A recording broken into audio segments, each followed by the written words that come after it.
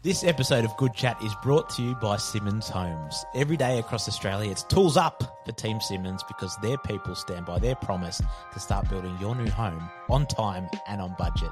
So if you're ready to join hundreds of Australians they're welcoming home each month, talk to Simmons, the great Australian builder.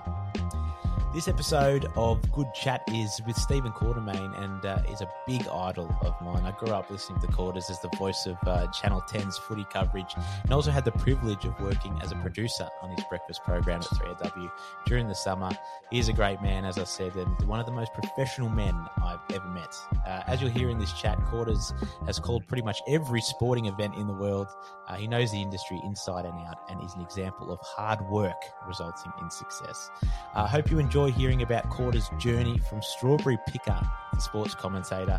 We also play a fun game of Premiership Quarters, which I'm sure you'll love that. And the famous 10 quick questions also ends this one out, and this will surely give you a good understanding of the man behind the mic. Hashtag Good Chat on social to leave any feedback and questions, and don't forget to like and subscribe. Here it is. Enjoy a good chat with Stephen Quartermain. Okay, today's guest is one of the most versatile, professional and unflappable media professionals our country has ever seen. Covering such events as the Olympics, Wimbledon, the Ashes and the AFL, he's brought us countless iconic moments we'll never forget.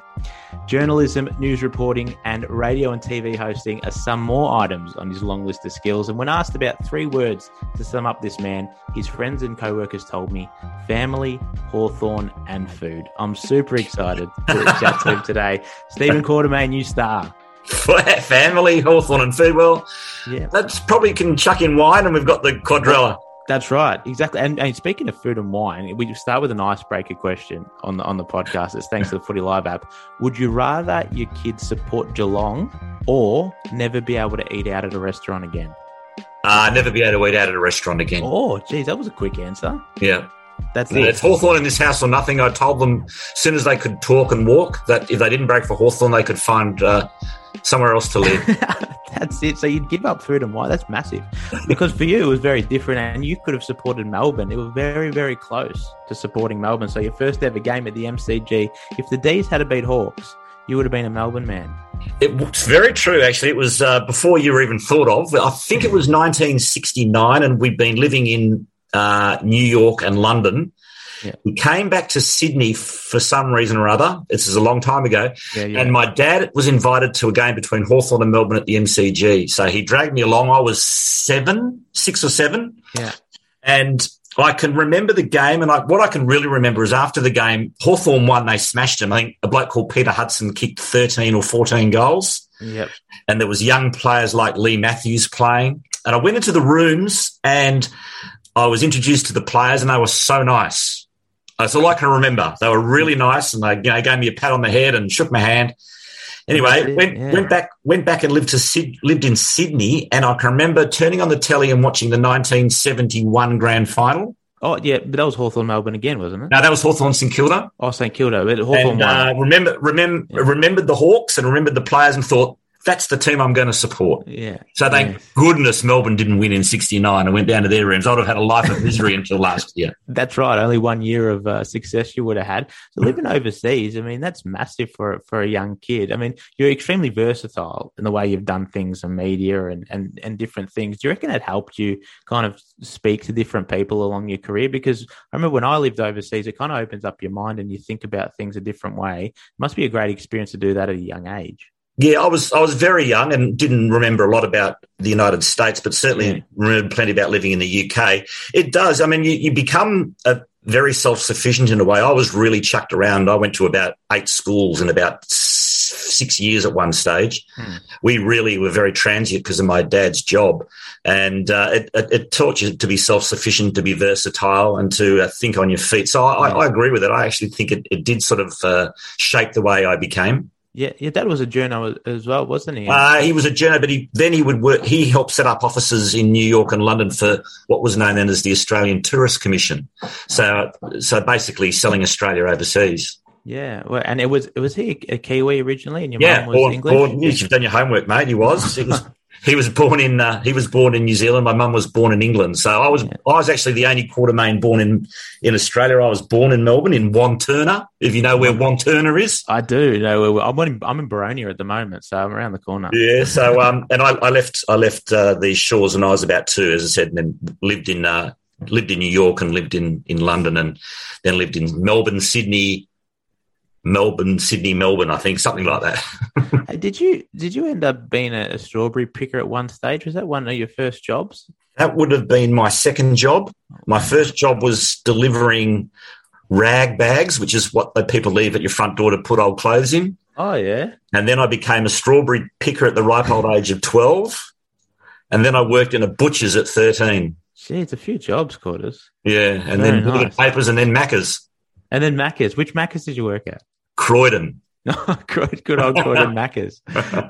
Brilliant. Hey, but footy for you, because you're in love with footy, but you started footy a little bit later on. So I think you said around 11 or something like that, because obviously you brought up not around a footy family. So it was it soccer, cricket, that sort of thing early on, and then footy you fell in love with and started playing around 11? Well, I played rugby union because my dad was a Kiwi, and then I started playing sport when we moved to Sydney. And rugby union was the choice of sport up there for the schools I went to. So I played rugby union until I was about 10 up there, came down here and played. In fact, I played rugby union for Croydon, which was one of the few teams that were going. But after about 3 weeks getting knocked out by blokes that are about 3 times my weight, my dad said, "Nah, give this up." Yeah. So I took up Aussie rules at 12, I think, 11 or 12. So, I was a late starter compared to everyone else. That's right. What position did you play, though? What kind of? Well, I played in the ruck because I was this tall when I was 11. Oh, really? I was over 6 foot when I was 11, but didn't grow much more. I ended up being about 6'2". But then I played mainly full back or full forward.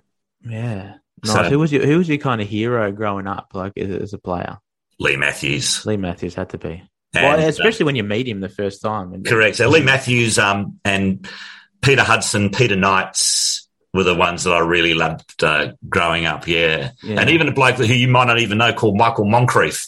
Yeah, Michael Moncrief, because he played full forward and he had actually an outstanding career, and he was basically following the footsteps of Peter Hudson until Peter came back for a year in 77. So, but mainly Lee Matthews was my hero, yeah. Yeah, nice. Hey, you had to give it up eventually. I think you said around 21, but you did your HSC 1979. I think you're already working, cadet straight away 1980, Ringwood Croydon Mail. Correct. Paper, straight away. About 4 weeks out of what we called HSC then, which is now VCE. I got a cadetship with Leader Newspapers, and I started at the Ringwood Croydon Mail, so I was only 17 and a half, basically, and bang, I was into it. So I've been in journalism since then. So what am I now? 42 years. Yeah, it's huge. I mean, and you stayed at Channel 10 for a long, long time, but before then, obviously the ABC. But I was going to say, it's always high paying. I think at the $68 a week after tax was you've done your homework, James. Oh, you have to. You taught me that when I worked with you in breakfast. You said you got to do your homework, James. $68 a week after tax. Yeah, that was it. It was a fortune. We'll be back after a quick break.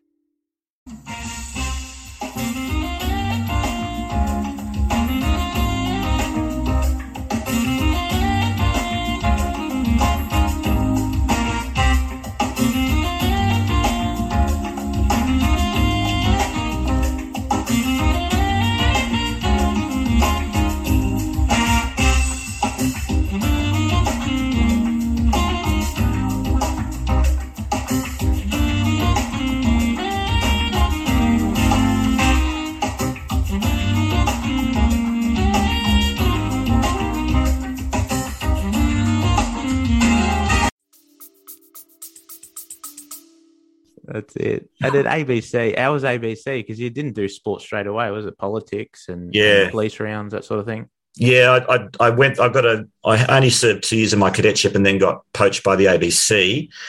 And that was absolutely brilliant experience. Started in radio and then ended up doing radio and telly. But they trained you to do everything from being a director to shooting to all the technical aspects of television and radio. And I did police rounds, politics, economics, industrial finance, and then I sort of double up on the weekend because there was very little people interested in sport. So I did sport, and all of a sudden at the age of 21, I was covering things like Australian Opens, Ashes tests, grand finals, golf, you name it. Every big event in Melbourne, I went there because no one else was interested. So I was just sitting there being a sport lover going, how good is this? Yeah. So you weren't like nervous or anything like that when you got thrown into the deep end? Did you kind of embrace it? Yeah. Oh, yeah, of course. Yeah. I mean, I was a boy from Ringwood. I hadn't seen any of the world. So I was as nervous as, but there's a bit of bluff and there's a bit of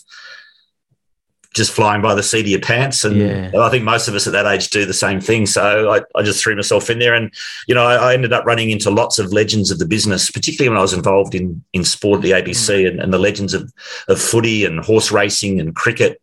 I met them all and worked alongside them all, and they were all so nice to me, knowing that I was very young and wet behind the ears, and they were all absolutely terrific, and I learned a lot just sitting there watching them.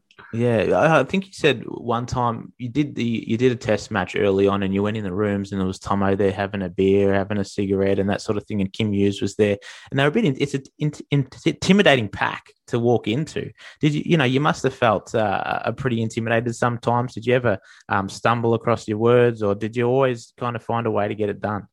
I remember that day. I was at the APC. That was the famous test when Alan Border and Jeff Thompson almost scored that incredible victory. That was my first match I covered for the ABC. Yeah. And went into the rooms afterwards, and Tomo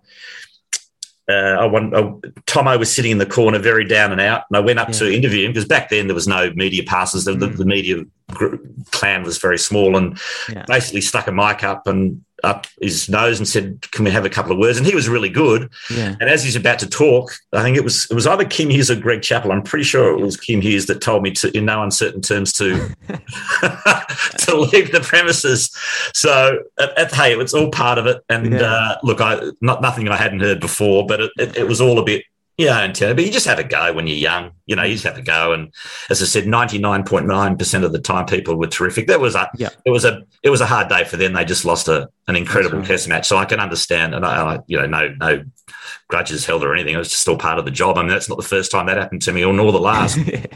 That's right. How do you ever, it's hard not to take things personally when you're in the media sometimes. How do you were you always good at dealing with that and going, oh, that's all right, next time we'll be fine? Or do you kind of take it personally at times? Maybe when you were younger it was a bit harder? Yeah, when you're young, you do take everything personal. I mean, you want to make an impression. You want to be everyone's mate.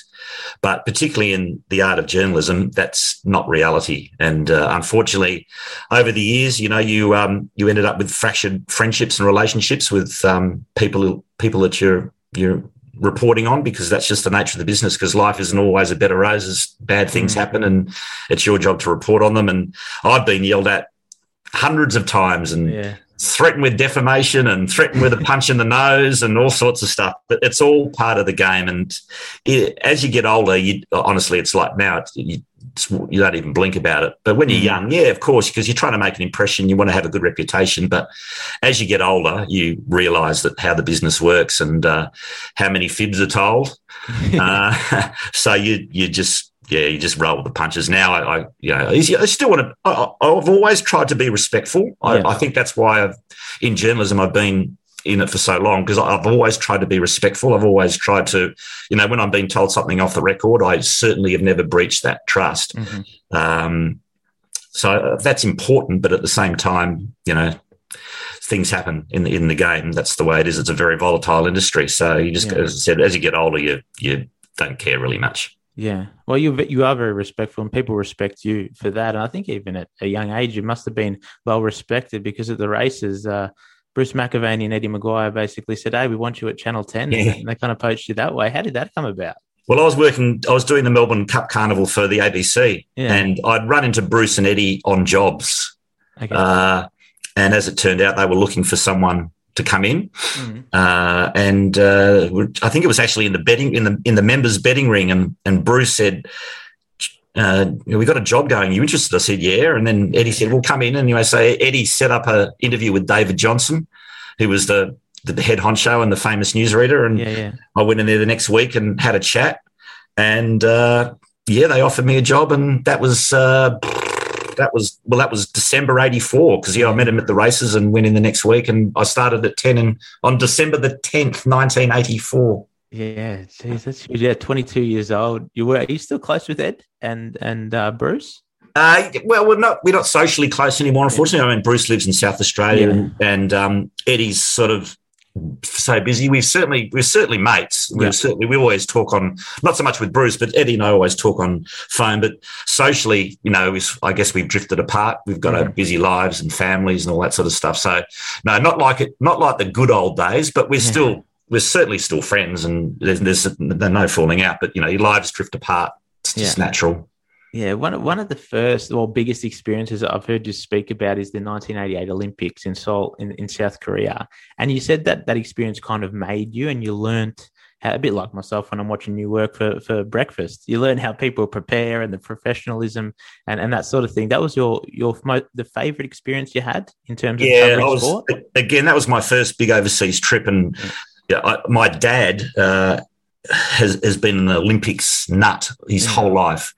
And so I was always brought up loving the Olympics. And when I went there in '88, I was again still very wet behind the ears and working with legends of the business. And I'm talking legends of the business. And again, just sitting there and learning. And basically they gave me carte blanche. So I basically spent those 2 weeks doing whatever I wanted, and fortunately made some good decisions after receiving some sage advice, and went to certain venues and ended up getting very lucky with a few of the stories that fell in my lap.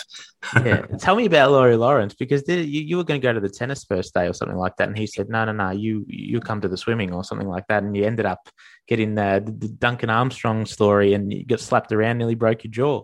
Correct. Well, Laurie even then had a bit of a reputation, and I remember the day before I was doing a tennis preview, and I think I was interviewing a couple of Aussies or American tennis player, and I ended up walking across the road to the gymnastics centre, and I was watching the gymnastics prepare, and Laurie Lawrence was there for some reason, and we got talking, and he said, "What are you doing tomorrow, son?" And I said, "I'm going to the tennis." He goes, "No, you're not going to the tennis, mate."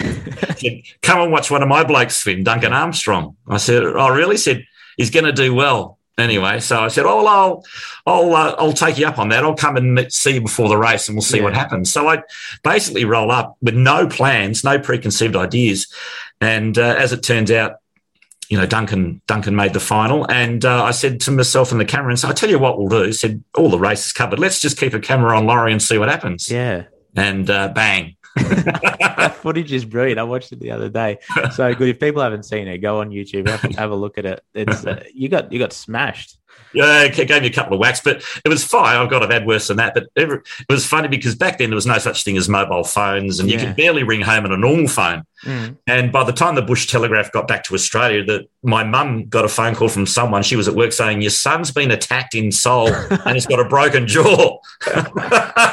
It couldn't have been further from the truth. It was just a couple of whacks around the chops. It was all good, but no, it was one of the great days of my life. And those 2 weeks were still two of the greatest weeks of my life work-wise. It was just great. Met so many people, as I said, learned so much by watching pros in action like Bruce McAvaney and the late Mike Gibson, to name just a couple, and it was great. Yeah. Hey, coverage back then was so different, and there was no media departments, that sort of thing. Like when you're covering the footy, you could call players direct, or sometimes I've heard you say you even knocked on their door and just knocked up and asked for a quote. So it's so different than what it is today. What was it like back then? Because journos I heard they'd go out with the players, they'd have drinks with them, and they'd build a rapport, and it was a kind of better environment to be. What do you think of that style as opposed to what it is today? Oh, it's so much better. The amount of media covering the game with in the 30s, probably 30 people in the media association, and you met the footballers at training, you met them at nightclubs, you met them at bars, you met them at social functions. That's how you got your contacts, by being friends with them, earning respect, earning trust. And if there was ever a story, we'd have their numbers and we'd ring them at home and say, "Can we come and do an interview?" And there was no such thing as media managers, or occasionally we'd go through the footy manager or something like that. But generally we would just give them a call and we'd say, "Can we come around and interview about this or that?" And we did. We knocked on their front door and away we went. There was none of that stuff now. So much, much better times. These days, how many how many journos are in the media? Well over 1,000, probably heading towards 2,000. And you've got media managers. Some are okay, some are good, some are shocking. They don't even know what the game's about. And the players are so protected. I can understand why with social media. It's there was no social media back then, thank God. Yeah. So the landscape has changed a lot, but those days were brilliant. And we had such great rapport with the players. It was fantastic. But even for the fans, were the fans a lot closer to their players? It felt like more of, you get now the local footy and after the games you go and have a beer with the boys, that sort of thing. There was more, I don't know if there was more of an emotional attachment, but these days it feels like the players are very, very distant from the fans because of the access. Even when we see documentaries and that sort of thing, clubs are opposed to it because they don't want to say the wrong thing. They want to have the right messages. Do you think it's a bit too strict these days? That's the world we live in. Yeah. That's the world we live in, unfortunately. Much better those days. We had, as I said, the players, they had aftermatch. The players from the two teams and the umpires got together. You had after matches, and then the players used to head back to a social club. You had pleasant Sunday mornings. Training wasn't roped off. All that sort of stuff. You can easily go into the rooms before and after games. Great times, but completely different now. It's a lot more professional now. The players earn a lot more money, of course, but looking at it now, it's so clinical and so manufactured compared to what it used to be like. And but the players need to be protected, I suppose, given social media. Yeah, that's true. Hey, you were very close with the Hawthorn boys. I think, was there a time when you used to go out with them quite a bit? Was there a Chevron nightclub or something like that? And one time you got a whack from one of the fans who was there because you were protecting the boys? We were very close. I went out every weekend with the Hawthorn boys pretty much during the footy season, to the point where Dermot Brereton and I shared a house for a couple of years probably. I lived with Dermy. Yeah. What's he like to live with? Great, interesting. I could have written 10 books.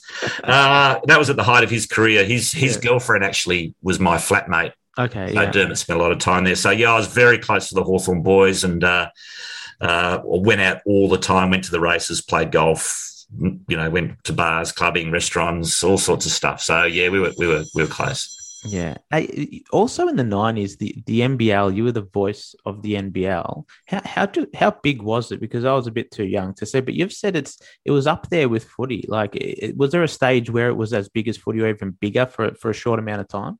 Yeah, for 1 year, the AFL or VFL was really struggling financially. All the clubs were broke. Well, most of the clubs were broke, and the NBL basically riding on the coattails of Michael Jordan. Was absolutely flying. The crowds were sellouts, 15,000 every Friday or Saturday night at the Tennis Centre. TV was growing great. They were making money. The players at one stage, the basketballers were earning more than the footballers, probably for a period of 2 years. Probably 1 year, 92, 93, basketball probably got its nose in front of footy, but very quickly the AFL got its act together.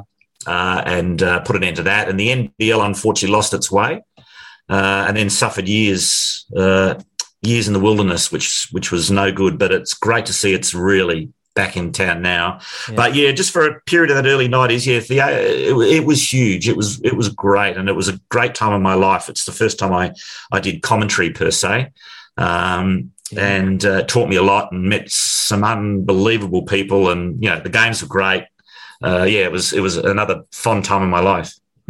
Hey, speaking of commentary, what about the footy? That was the best coverage in my lifetime, I think, the Channel 10 coverage that we had when you were leading the way, commentating. When I speak to my mates as well, and everybody loved it. What was it about? It wasn't, there was a few different things, not just the count up clock, the 5-minute warning. That was brilliant. They need to bring that back. What was it about that coverage that you thought worked so well? No egos. No egos, yeah. It's all about what happens out there, not what happens in the box. Very close, friendly knit unit. Great management, great production. It's a whole gamut of things. But as far as commentary goes, it was leave your ego at the door. It's all about, what happens out there and how to make that the best product. Yes, with the commentary on the Channel 10, I was talking to Beaver the other day, Bruce Eva, and he said his first ever game commentating, he didn't have any previous practice commentating footy. and he just thought, yeah, look, I could do this, and he did it. How did you feel? Because you commentated different sports, but what about footy? How different is that? And when was your first experience of actually commentating a game of footy? My first experience footy was I was doing basketball, and I was approached by Ricky Nixon, who was the king of management at the time. And he put together a team for Magic. And it was me, Kevin Bartlett, Tony Shaw, who just retired, Barry Round, Matt Rendell. Probably the funnest year I ever had footy commentary. It was a great team, and we did really, really well, to the point that at the end of the year, after 1 year, AW basically came in and bought the station and dismantled us. So it was great fun. It was so I basically just got thrown in the deep end again. But you do your homework. I particularly with basketball, because I had no experience in basketball, but also with football, I just basically sat, watched games, put on a tape recorder, and away I went, or put a footy game on and press the mute button and just commentated over the top. So I didn't sort of throw myself in. I did a lot of preparation and practice before I actually went on air. And but every game you do, I think, in every game you call in footy or whatever you're calling, every game you get better. I think you get more confident and more relaxed and learn tricks of the trade. But that was a great year, Magic. And then we got dismantled and had a year out, and then came back in, and a station called Triple M started. And so that was as exciting as Magic, particularly early on. It was great times. And again, Ricky Nixon was involved, helping put the team together. And it was me and Eddie, BT, all the larrikins of the time. It was Dr. Larkins, Pete Larkins came in, who was revolutionary in the way he covered the boundary line, and with our technology was great. That was also a great time in my life, exciting time. Yeah, everyone's interested in this. How it actually works in the commentary box? So how do you know when to come in? Is it you build a rapport with your co-commentator and you kind of tap each other on the shoulder, or do you give each other a look? Or how does it actually work on the day, and who takes the first bounce, that sort of thing? How does that all work, Quarters? Just it's a matter of, again, once you've called with someone a few times, you know the body language and the teamwork, how it works. But usually, it's just a look or a tap. Someone just say, look, you take the first bounce. It's just communication. But usually in the game, it's just a tap or a look. But once you've worked with someone a few times, you get to know each other's style and when to come in and come out. So it's teamwork. Yeah. Basically. Did you get a tap before the Leo Barry moment? Was that No, well, we had. It was funny that was a crazy time because we had the count. We didn't have the count blockers, you know. So I hated knowing a few of the boys in the box occasionally would sneak into the production truck and say, how long to go? But I never did, because I reckon that's one of the greatest aspects is not knowing how long there is to go.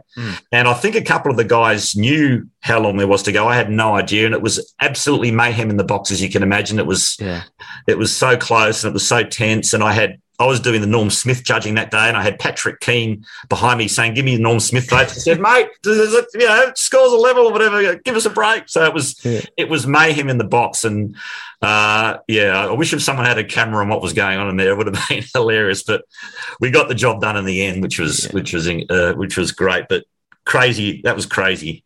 What a moment as well. And you obviously didn't plan that, like you said, and something Leo Barry, you star. You never really call people stars, do you? It just came out. Just came out. Yeah, I'd no preconceived idea what to do, and honestly, it was so loud you couldn't even hear. I couldn't even hear when the siren went. I only realised the siren had gone because they started putting their hands in the air and they'd won. It was there no preconceived ideas, no idea how long I want to go. It was just came out, I suppose. Yeah. When did you realise it's such a big moment? I know you go out for dinner. Do you get your Chinese meal after every grand final? You go out and eat Chinese. Did you realise that then that it was a big moment? Not at all. Not for ages. No, for ages, really. No. I just did the job and just went out for dinner like I used to do on grand final night. So no, I honestly, I can honestly say I gave it no thought. I just think the end was good. Yeah. We got it right, but I didn't go back and listen to it for a while until a few people said, it was really good. But no, it was not from No, not for ages, actually. It's not something I thought of. I just did my job, and I'm not one to look back at games, which I should, I suppose, because that's how you improve. But once something's done, I just move on. So but you don't look back at games. You don't not really. The only time I ever look back is if I think I've made a bad mistake. Oh, really? But I'm not one to look back. Once I do something, I move on, which is probably a little bit unprofessional. I should probably review everything I do and try and improve. But no, once something's done, it's done. You can't change it anyway. So you just move on to the next. Hey, this is a good segue into a little segment I wanted to do quickly with you. It's called Premiership Quarters. Mm-hmm. I've got 4 quotes from you in grand finals, in premierships, and you have to tell me what game it's from. Oh, God, okay. So see if you've listened back. We'll see. First one here. Back to Brad Scott, around the corner to the full forward area. Lynch can't manufacture a mark. Ackermanis, left foot snap. Ackermanis and kicks a goal. What a snap! What grand final was that? That would be the Brisbane Collingwood thriller. Mm-hmm. Is that the one? Yep. Yep. Which the Lions won in the wet. Yes, 2002, correct. Yeah, the tight one. At the Punt Road end. It was Punt Road end. Yeah. To the left of the screen. Yes, correct. All right, next one. A little bit more difficult, we'll see. This was at the end of the game. So you had the moment here. Okay. There it is! Beyond a shadow of a doubt, the Cats proved themselves as one of the greatest teams of the modern era. That was Geelong after winning their third. Yeah, against the Pies. Correct. Yeah, it was funny because I was calling with Hutto, and I said to Hutto, mate, because he's a Geelong boy, I said, if you want the end when the siren goes, you take it. And he said, no, you do it. Oh, really? So that was, I had to come up with something very quickly. Yeah, brilliant. All right, 2 more. You're 2 from 2. This is brilliant. All right. Ablett's out. All on his own. He is. Johnson, can he pop it over the top? Ablett somehow has found some space. At the last minute, Zach Dawson spills it. And then what happens? Oh, Zach Dawson. So that would be the Geelongs from Kill. Was that the little soccer off the ground? Yes, the toe poke. The toe poke? But a clever soccer by Scarlett to Ablett from 80 metres. He drills it long to the tip of the goal square. Big flyers wanted. Varco, handball's over. It's a snap. Ball Chapman. And Chapman's kicked the goal. Yes. What a moment that was. Geez, my memory is not as bad as I thought it was. No, brilliant. Well done. You're 3 from 3. Here's the last one. See if you can get this one. All right. This was late in the game. Could we have a draw? I'll go with it now as the ball's kicked to the 50. Huge pack fly. Stengline. Buchanan put the head down. Got it out to O'Keefe. Kick smothered. What game was that? Could it be a draw? The game, there was a smother. No, you got me on that one. Really? The last one. It's a bit tough. Daniel Chick makes the smother. Oh, okay. Okay. Yep. Chick smothers. And was it Hunter that kicked the goal? Yes, Hunter kicks the goal. That's right. Chick. Hunter. Eagles by 7. Yes. I'll give you that one. 4 out of 4. That's pretty good. Premiership quarters. Well done, mate. Thank you. I love that. It was good. It's those moments because you'd be nervous because you know it's going to be replayed over and over again, don't you? Yeah. It's something you can't afford to think about because that's when you can make a mistake. So you just go with your natural instincts because if you're thinking about that, that's when you will make mistakes.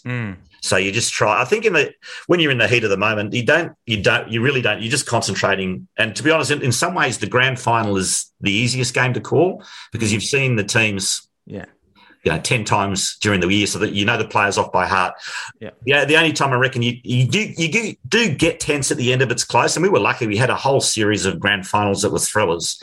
And you don't, deep down, you don't want to stuff it up because you're right, it's there forever.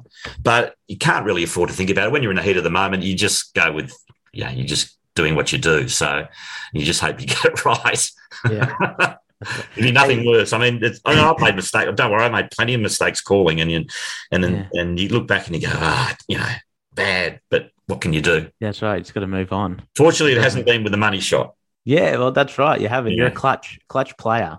Well, and something else you do well is hosting on radio. How have you enjoyed it at 3W? You really come into your own, and you get to show your personality. Yeah, you love it. Yeah, I love it. Look, I love news. I've always been a newsman, and that's what I been doing for decades, but it is pretty clinical. You're reading scripts and there's no time there's no allowance for personal opinions, or very rarely. And when you do, you usually get yourself in trouble if you have an opinion. But it's a very clinical job in some respects. It's a fun job. I like it. But radio's great. You can just be yourself, and it's just the relaxed conversation. I think that's when I'm enjoying myself the most, when there's no scripts, you're just there talking and you just, again, go with the flow. And I really do love radio. Yeah, it's great. So who knows what the future holds, but it's a great job. I love it. And it's a great team at AW, and the breakfast team do, the production is the way they do it is amazing. It makes your job so easy, and it's just great fun. I love it. Even they have to get up so early, it's just the price you pay. It doesn't bother me too much, but I really enjoy doing that. Yeah. Yeah, good. Did you take a lot from, when you did the panel? So it was late 90s, early 2000s, I think. And I was a bit young for that, but people said it was like essential watching. Yeah. It was like, I don't want to compare it to the project, but it was sort of that vibe where you spoke about the news, but there was a few comedians there, and you worked well with them. Do you take a lot from that? Was there a lot of things you learned from that? That program? Yeah. Those people, the Working Dog people, are geniuses. Yeah. And they're just fantastic people to work with. And it's very different to the project. The project is, a lot of it's very scripted and regimented, whereas the panel, there was none of that. We weren't even allowed to talk to each other before the show. Oh, really? About what we were talking about. So it was a bit different to the project. It was all unrehearsed and completely ad-libbed. Yes, we had segments and clips and whatever, but only the people who were driving those clips knew what they were about. So there was a huge element of surprise and ad-libbing and, again, flying by the seat of your pants. So you did learn some really good skills there, and working with those people, they're just brilliant. And again, they taught me a lot, and it was an honour to be involved in those. What was it, 7-8 years? Yeah, great show. Would love to see it back. But Working Dog, they that's the way they operate. They have this amazing success, and they always get out on top. Yeah. What would you want to do in the future if you could have your own show, your own Quartermain show? What show would you do? It wouldn't go to air because I'd be sued for defamation after about 3 minutes. That's good. Maybe you should have your own podcast, Quarters, and just go. No, you can still get sued on podcasts. Don't worry. That's the trick. That's the trap with podcasts. People think no one of any importance is going to hear it. No lawyers are going to hear it, but it doesn't work that way. Once you're on air, you're on air. So you've got to be careful with a live microphone, as we saw recently with Rebecca Madden and Mike Amor. You've got to be careful. Yeah, you'd love to do a show without the threat of defamation. That would be fun. But look, I don't know. I think one of the things I like to do, I like variety. I like to do a whole host of different things. So if someone puts something in front of me, and I'll think about it and have a go. But I do love radio. Radio is fantastic. So I'd like to do more radio. We'll see what happens, but I've got to be asked, don't I? But I really do love radio. So it's a medium I would like to explore more heavily in the years to come. Yeah.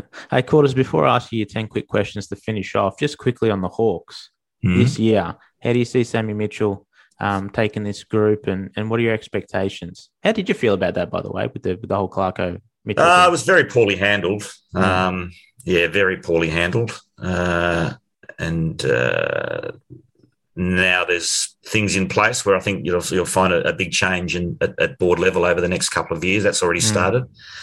It was a shame it did end that way. Looking back now, I think it's probably a good time for change. Sam's untried, but he's a very intelligent man. I personally think he'll do very well this year. I think Hawks will actually go okay. Yeah. They haven't got a bad list, and there's a few of the older types that they tried to move on that's probably got a point to prove. Yeah. So I think they'll be competitive. That they're not going to win the flag, but I think they'll be competitive. But as a Hawthorn supporter, they need a couple of star forwards and about 3 more midfielders. That's the back line. I think is pretty sorted. Got a couple of good young ruckmen, but I think we probably need 3 more midfielders and at least 1 star forward. That'd be nice. But they're on. They won't. I believe they're on the way up again. Yeah. How long that takes, who knows? But look, Sam's the coach, and I fully, support him, and I'm looking forward to see what he can produce. He's a very, very smart, driven man, and I think it's a really good appointment. I'm looking forward to see how he goes. Yep, and I'm looking forward to reading your tweets throughout the year. Yeah. We'll see what happens. Hey, 10 quick questions, Quarters. Let's do it. All right. Your favourite dish to cook? Just char-grilled steak. Yeah. And apparently you're an amazing cook as well. And my duck fat potatoes. Duck fat potatoes? Or goose fat potatoes. Oh. Roast potatoes. Yeah, nice. Favourite movie? A draw between The Deer Hunter and Rocky. The Deer Hunter? I've never seen that. Do yourself a favour. Yeah, The Deer Hunter. Okay. The Deer Hunter. Best person you've ever interviewed? Best person I've ever interviewed? You've done a few.